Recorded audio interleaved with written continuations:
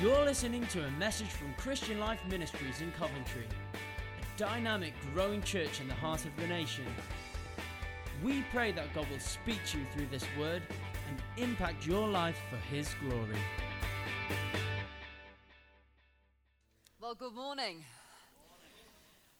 Wonderful. It's my privilege this morning to bring us the final message in our Chosen series. And really, we're just seeking to remind ourselves and to better understand that we are a chosen people. And this week, our title is Chosen to Intercede. Now, I understand intercede is a little bit of a big word, and really it just simply means to act or to interpose on behalf of someone in difficulty or trouble by pleading or petition. And we are chosen to intercede. And if you know your Bible at all, it won't surprise you that we'll be looking today at the book of Esther. And so this morning, at the risk of being cheesy, you've got Esther Story, that's my name, on the Esther Story. Whee, there we are. I'll preach on it once in 7 years, and we'll say it then, and then we'll move on. So we're chosen.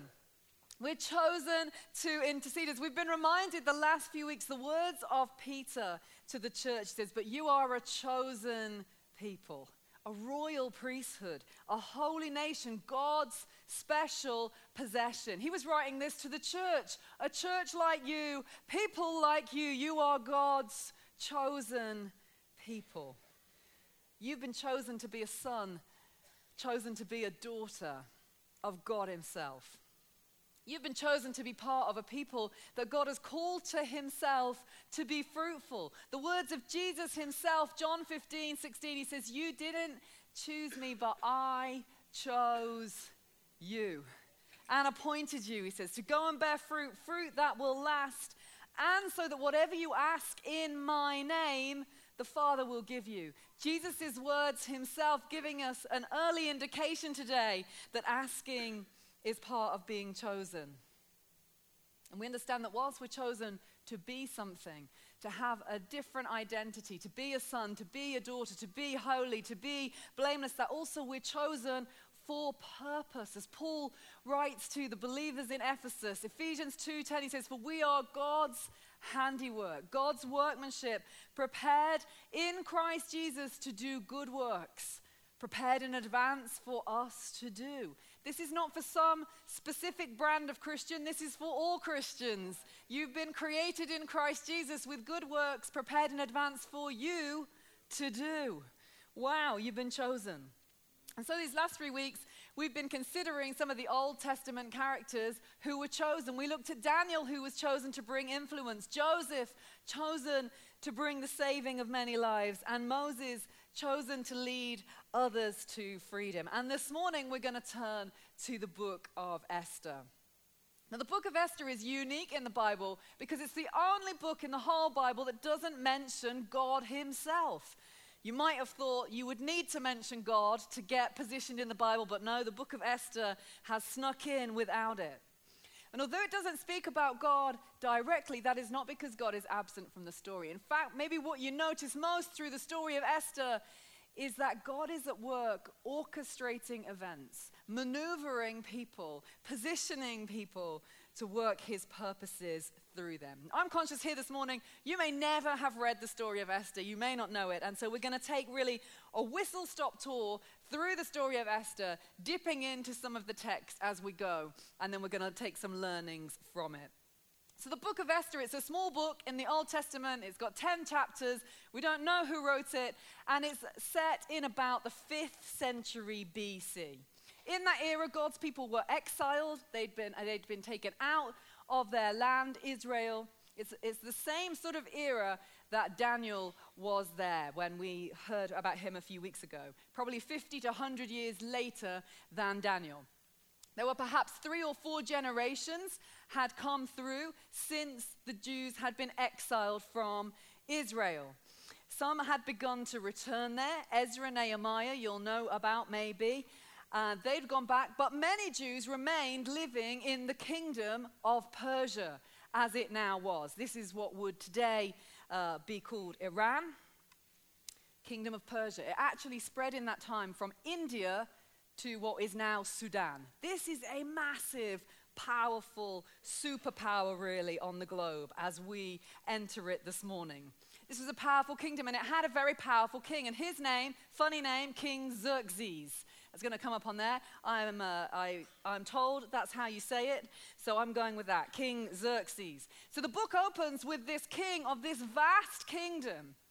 And it tells us that for 180 days, which is 6 whole months, King Xerxes has gathered his nobles, his princes, his officials, his military leaders, and he's spending 6 months displaying to them his vast splendor and wealth in his kingdom.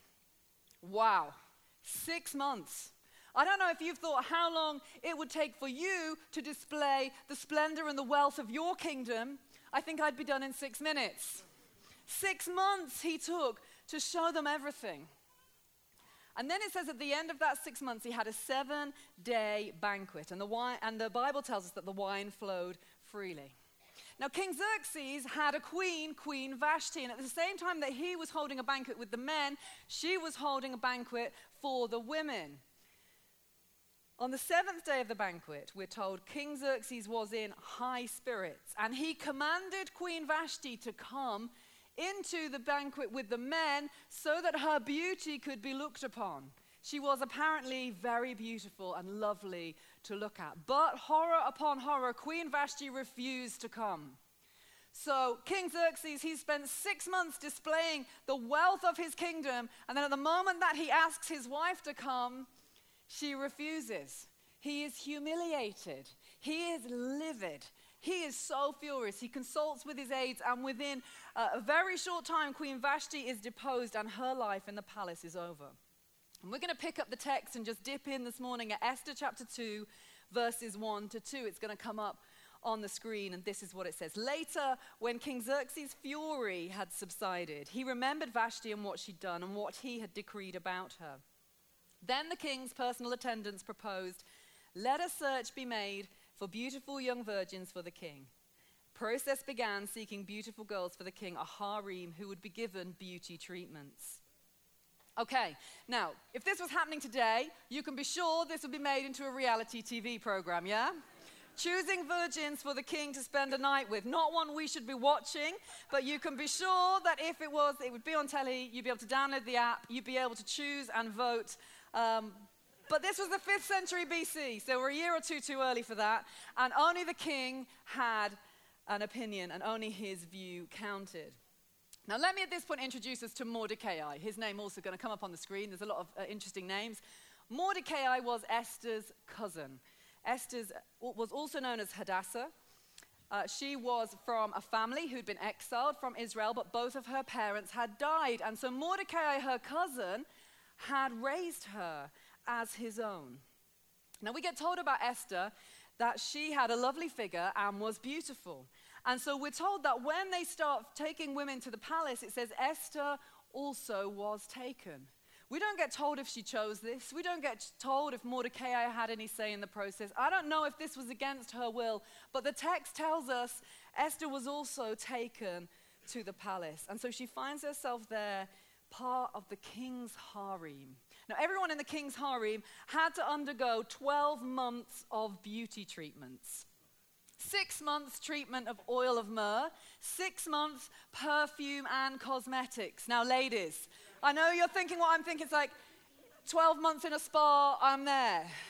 Maybe not. You know, and which of us wouldn't look great after 12 months of beauty treatments? But anyway, this is what Esther was signed up for.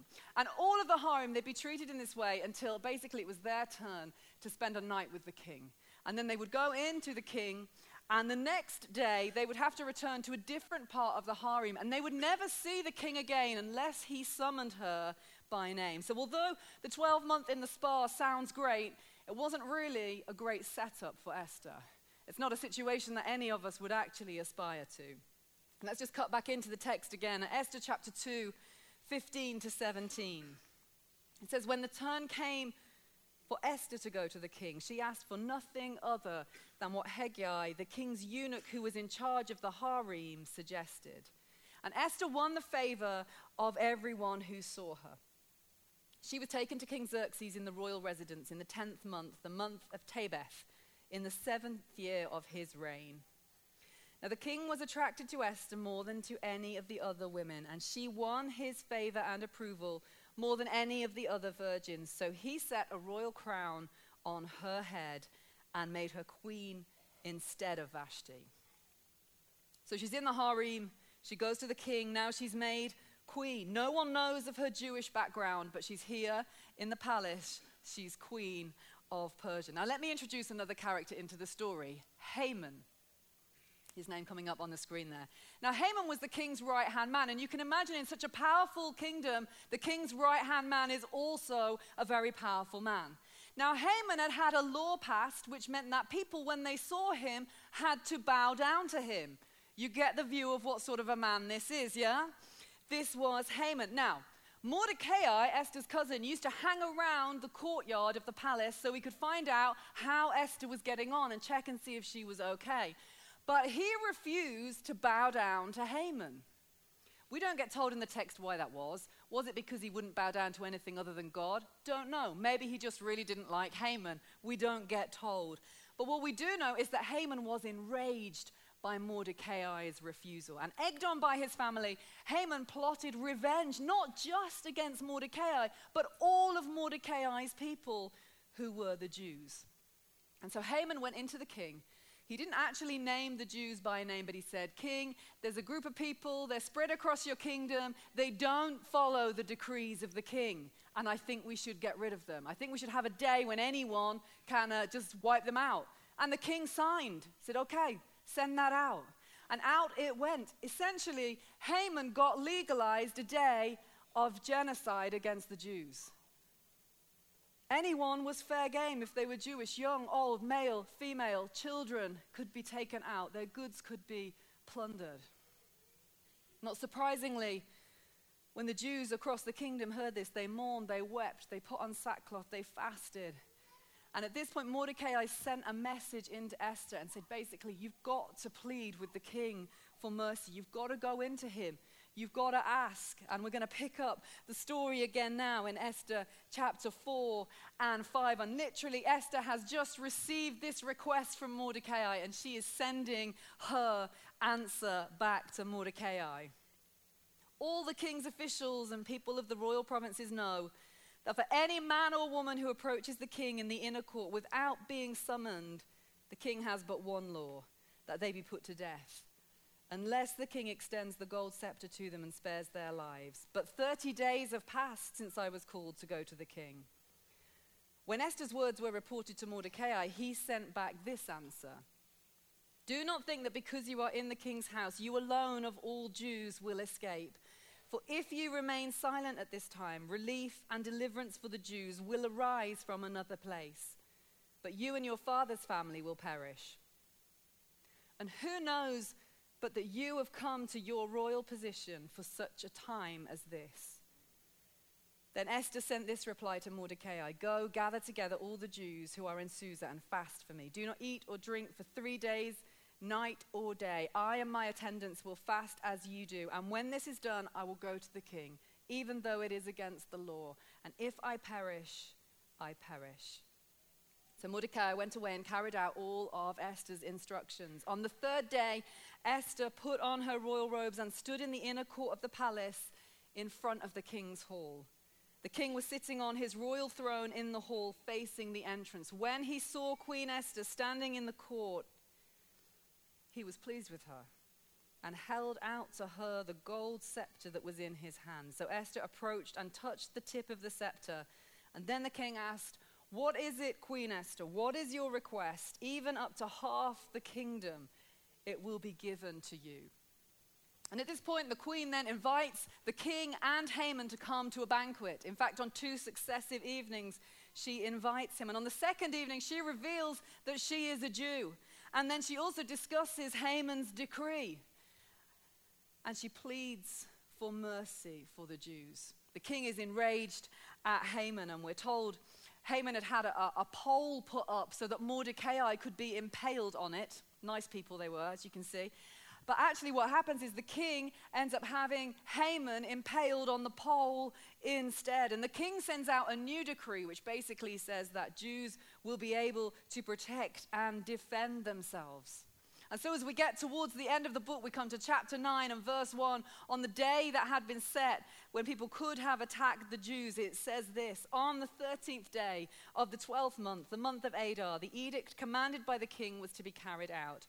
And on this day, the enemies of the Jews had hoped to overpower them, but now the tables were turned, and the Jews got the upper hand over those who hated them. And so the story concludes, if you like, at the end of the book with the Jews celebrating deliverance and Mordecai honored by the king. It's an amazing story of someone, or really someones, who were chosen by God, who were used to save his people. The full text is well worth a read if you've never read it. There's some twists and turns that I haven't had time to include this morning. For the remaining time here today, I'm just going to simply draw out 3 observations. Observations that I see in Esther and in her journey, which would also be true probably for most of the people that are chosen, and we see throughout Scripture, indeed, of Jesus himself, but of how we see God's sovereign choice in choosing us play out and interact with our free will in how we respond to him to be part of his purposes in the earth. So first up, God's chosen are prepared. God's chosen are prepared. We've probably seen this with all the characters that we've looked at in this series. God's chosen are prepared, and yet you choose whether to cooperate. God's chosen are prepared, but you choose whether to cooperate. Now, this aspect of preparation, it was unpacked quite considerably by Dr. John when we looked at the life of Joseph. And if you weren't here or you've not listened to the podcast, then I encourage you to go to our website and to do so. You see, Joseph had a prolonged period of preparation of 13 years of some really tough lessons. Last week we'll have heard about Moses. Moses, having grown up in the palace, then spent 40 years as a shepherd in Midian. 40 years, that's a long period of preparation, yeah? Anyone want a 40-year period of preparation? You see, it seems that when God chooses people, he gifts them, he anoints them, he positions them, but he also prepares them so that they can carry the thing that he's giving to them. But his preparation requires our cooperation. It requires us to be engaged in the process. Now, Esther's preparation was relatively short by comparison to the men's standards and what they had to go through. And it was the gift that had made room for her was her beauty. Now, I'm very grateful we live in a world and a society where women are free to operate in gifts and skills that are beyond their beauty. And we thank God for that freedom and the worth that we're given in our society. But Esther lived in a different world. It was all about beauty and babies. But there was a significant preparation period of investment in her gift, this 12-month period. Her natural gift that she'd been given and was noticed, it made her stand out from the crowd, but it still needed refining, growing, developing. It required a time of preparation. And the same will be true for us. With the gifts that we're given, the gifts we're given to bless others and to give glory to God, they will also need developing, honing, activating, practicing, investing in. Now, we may well not be called to such a lofty position as Esther was, although it's worth saying you may be. There will be some of you in the room who will be called to a prominent position. For many of us, that may not be the case. And it's also fair to say that our gifts may not be our looks or our figure. That's okay. I'm finding out from my daughter there are filters you can get to sort that out.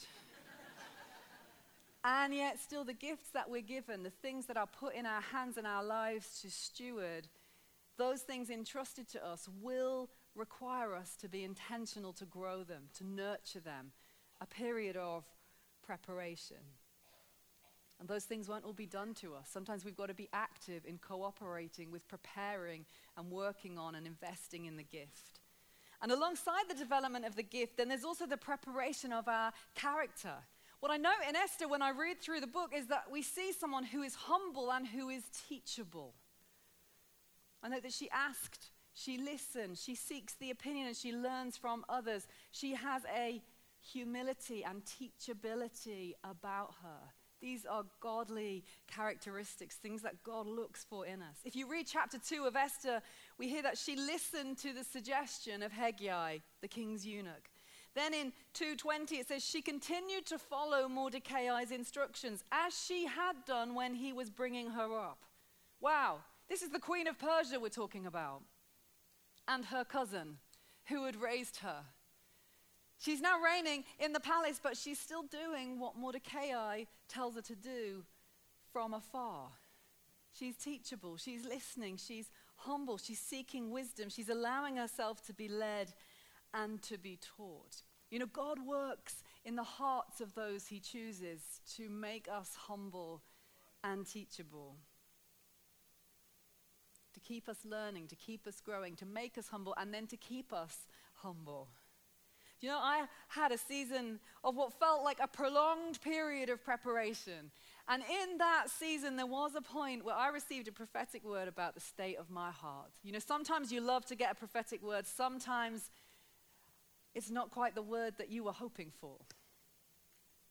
And I received a word on a Sunday morning, and it said, you've been wounded, but you've let your wound get infected. And they said, you need to clear out the infection, because only when you've done that can God heal your heart.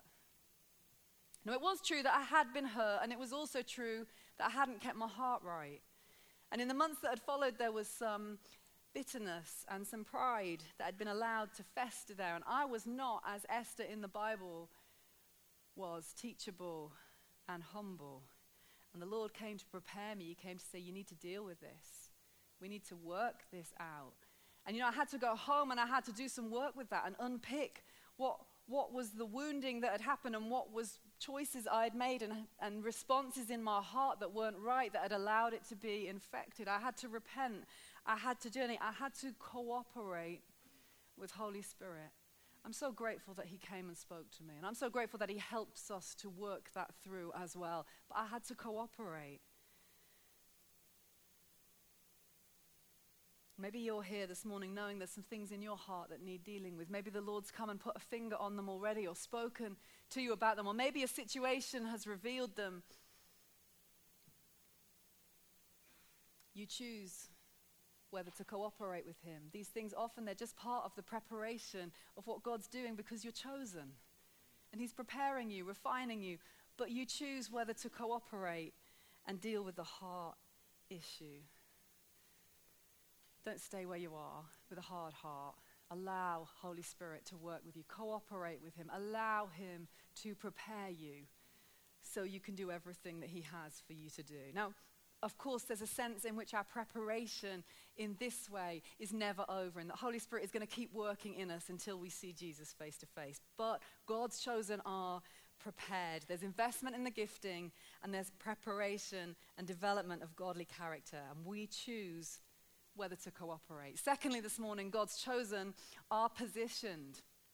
God's chosen are positioned. And you choose whether to accept it. God's chosen are positioned and you choose whether to accept it. You know, God's primary way of intervening in the affairs of humanity is through a person. He chooses someone, he sends someone, he positions someone. And that's where we find Esther this morning. She was positioned in the royal palace of the Persian king. And when the crisis hits, Mordecai points it out to her. These famous words of Esther 4, verse 14. And he says to her, who knows but that you have come to your royal position for such a time as this? What time was it? It was a time of crisis. It was a time when a voice needed to be heard by the king. It was a time when the Jews needed a face to be seen in front of the king and needed someone to plead for mercy. And Mordecai says, who knows but that you have come to royal position for such a time as this? You see, Esther knew that she'd been chosen by the king. That was maybe a precarious thing. You didn't know how long that would last for. But there's no indication in the text that Esther knew that she'd been put there by God or chosen by God. There's nothing to tell us that she considered that. In fact, perhaps the opposite, because when Mordecai sends the message and said, you've got to go to the king, she replies, I can't. I'm no more welcome in his presence than any of you. There's a law. I'll die if I go in. She doesn't think she can do anything. You know, you and I, similarly, we can find ourselves in situations and circumstances where there's crisis, either a work situation or our family, or maybe we're journeying alongside someone else and there's crisis in their lives.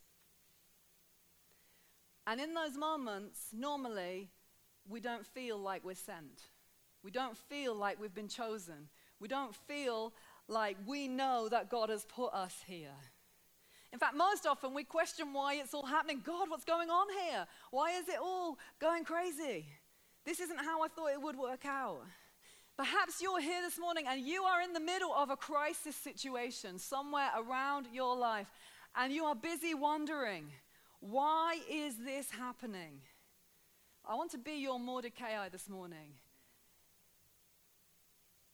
So just perhaps, can you know for sure that God has not positioned you there for such a time as this? Into all your questions, into all your wrestling, let me speak that this morning. Who knows but that God has brought you here for such a time as this? God's way of intervening is always to choose someone and position them, but you choose whether to accept it. You choose whether to view it that way. You choose whether to receive his commissioning and positioning. Most of us will just seek to get out of a crisis as quickly as possible because we don't perceive the purpose for which God has positioned us there. Countless people desperately need God's intervention in their lives, even here in our city. And perhaps you have been positioned in their world for such a time as this, for their crisis here today. And there's someone in the church who I've journeyed with over the last couple of years, and they won't be alone, but they found the situation in their workplace extremely difficult. You know, they've not always been treated great, and they don't always get paid that well for what they contribute there. And they also know that this position isn't the fullness of what God has for them in their life. And it's been tough. You know, probably about 18 months ago, I was conscious they were wrestling, they were struggling, they were pushing doors, applying for jobs, just trying to get out of this situation. Not unreasonably so. And then I spoke with them a few weeks ago, and I was just asking how some different applications had worked out. And they said something really interesting. They said, I feel a bit differently now. There's still all the challenges, they said, but I feel I need to stay where I am because there's so much needs doing. I feel I need to stay where I am because there's so much needs doing. You see, the problems are still there. The issues are still there, but they've understood that for a season they have been positioned for such a time as this, and they've chosen to accept it, to allow God to use them there, here and now. Now, of course, that time won't last forever. The time will come again when it's right to push the door and to seek the way out to what is next, but God has positioned them, and they've chosen to accept it. You know, most of us, we know that we want our lives to have purpose, and we should do. We were created for purpose. But I think sometimes we make it hard to find that purpose because we're looking for one thing. We're looking for like one thing that our whole life is going to converge to, a moment of purpose. And I'm not sure that's how it really works out. Of course, yes, we've got distinct gifts and unique things that we can bring to situations. But I want to suggest to us this morning that God's purpose is to position us as chosen people in different places and circumstances where his intervention is needed. And that means he may require you somewhere for 10 minutes, or he may require you there for 10 months, or maybe even 10 years, and then reposition you somewhere differently. But his purpose would place us in different seasons. You see, God's chosen our positioned, but we choose whether to accept it. Thirdly, this morning, God's chosen our favored. God's chosen our favored, but you choose whether to use it for others or to intercede. You know, if you read through the book of Esther, then the theme of favor is a very strong theme, particularly as you come into the second chapter. We read that the girl pleased Hegai, the king's eunuch, and won his favor. It then tells us that Esther won the favor of everyone who saw her. Then she goes into the king, and it tells us that she won his favor. and approval. Esther found herself in a position where she was favored. She was liked, she was well looked after, she was approved of. She was surrounded by wealth and loveliness, queen of the most vast kingdom. She'd been an orphan of Jewish exiles, and now here she is, queen of Persia. And yet when Mordecai's request came, she had to choose whether she would act purely to protect her own position and influence and lifestyle, or whether she would use the favor she had found for others. Whether she would use her favor to intercede and to act on behalf of others in trouble. And Esther chose, as we've heard in the story, to use her favor. She went in, she asked, after she'd got everyone to pray and fast, knowing King Xerxes was a volatile character, knowing that she could lose her life, she chose to use her favor. She said, I will go in, even though it's against the law, and if I perish, I perish. It may cost me my life, but I'm going to go. I choose to use my favor for others. And if you read into chapter 5, she goes in and he holds out the golden scepter. Really, it is a gesture of favor, a gesture of acceptance. And when she invites him to the banquet, she makes her request beginning with, if I have found favor, let me make my request to you. And the fact that he hears and he answers shows that she found favor. She used it to be able to plead for mercy for those in trouble. Now this morning you may find yourself positioned somewhere where you've got significant influence, just like Esther was. A place where you can use favor that you have for the benefit of the kingdom of God and for the purposes of God. And if that's the case, brilliant, wonderful, carry on. Let us know so we can pray for you as you're in that place. And I would say this morning, may you know the increased favor of God as you stand in that place. And may you know his wisdom as to when to speak out and what to ask for. But I'm also conscious that for many of us, we don't necessarily stand in places of significant influence where we can easily transpose this story onto our own lives. And for us, I want us to help us to see that this account of Esther going into the king is also a picture for us of the favor that we have with the King of Kings.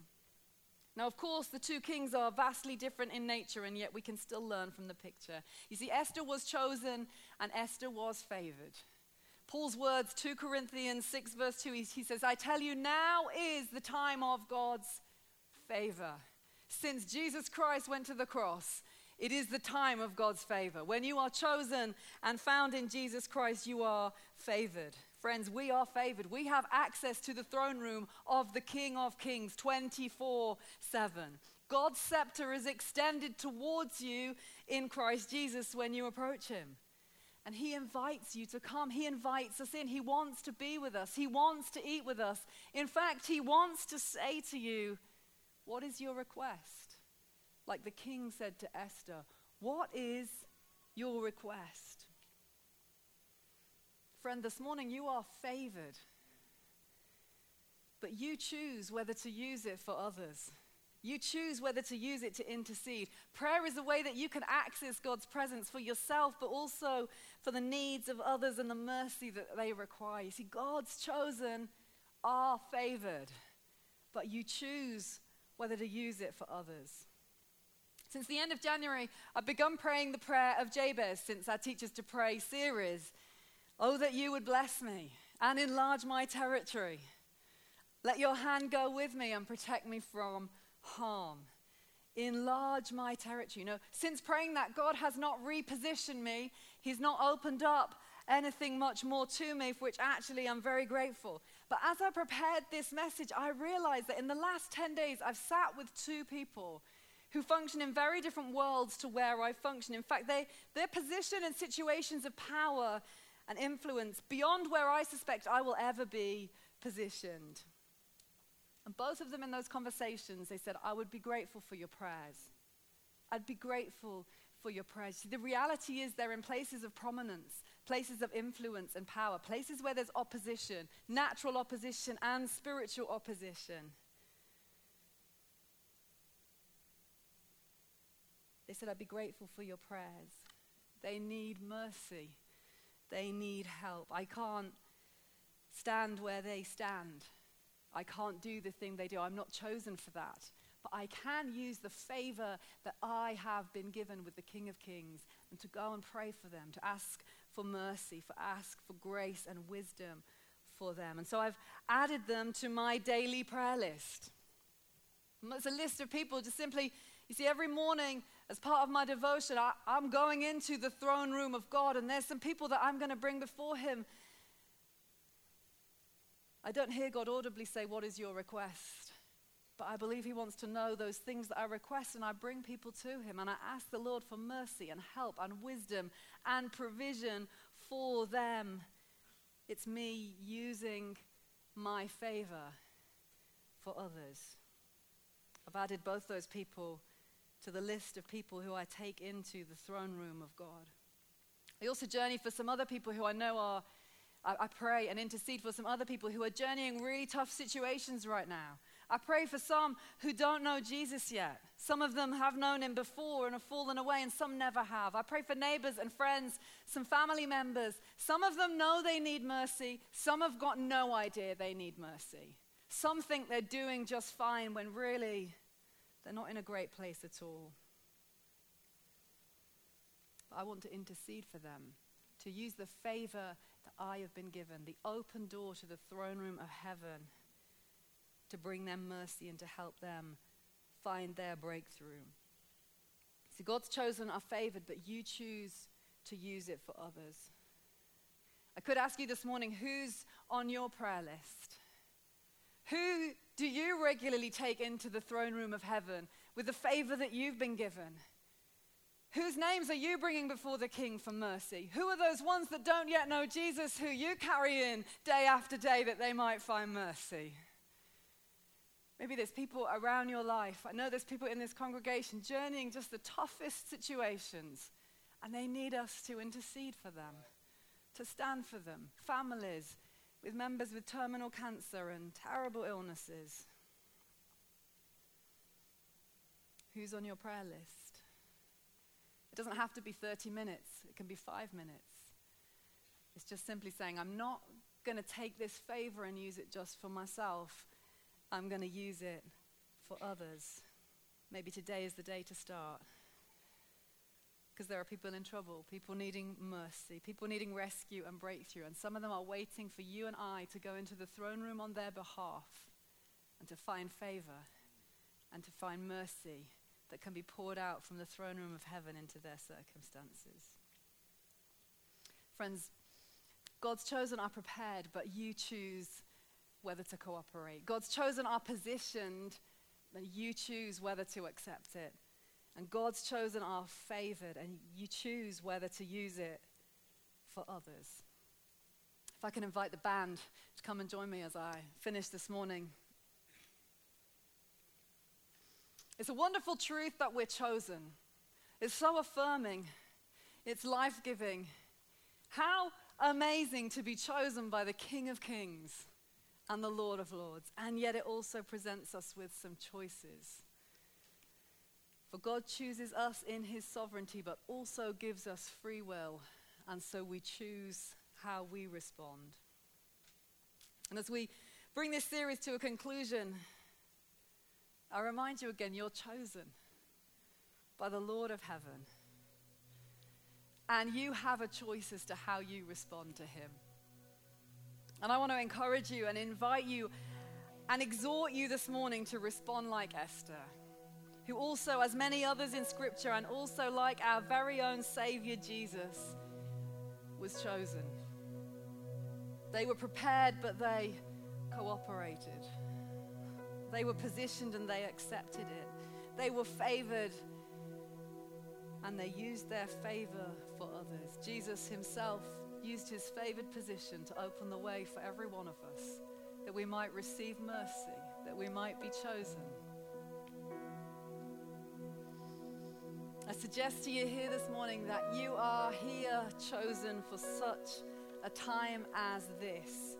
Here in Coventry, here in your workplace, here on your street, here on your course, in your school, in your social group, chosen for such a time as this, in the timing of God, to play a part in the bringing of his kingdom. And I simply invite you to respond to him this morning. I'm going to invite you to stand in a moment. Maybe you know that you need to cooperate with his preparation in you. Maybe you know that he's positioning you, or he's positioned you, and you've been fighting it and struggling, and this morning you want to say, okay, I accept that this situation I'm in, you positioned me for such a time as this. Or maybe you're here this morning and you just say, I know that I'm favored, but I haven't been using it for others. And I need to take this to another level. And that's you this morning. You say, I'm going to use this for others. I'm going to begin to intercede. And if a response to any of those three, if you find yourself wanting to respond this morning, can I encourage you to stand, to open your heart to him this morning, for Holy Spirit to come and meet you at this point of faith. That he would help you to cooperate, that he would help you to accept where you are positioned, that he would enable you to be one who intercedes.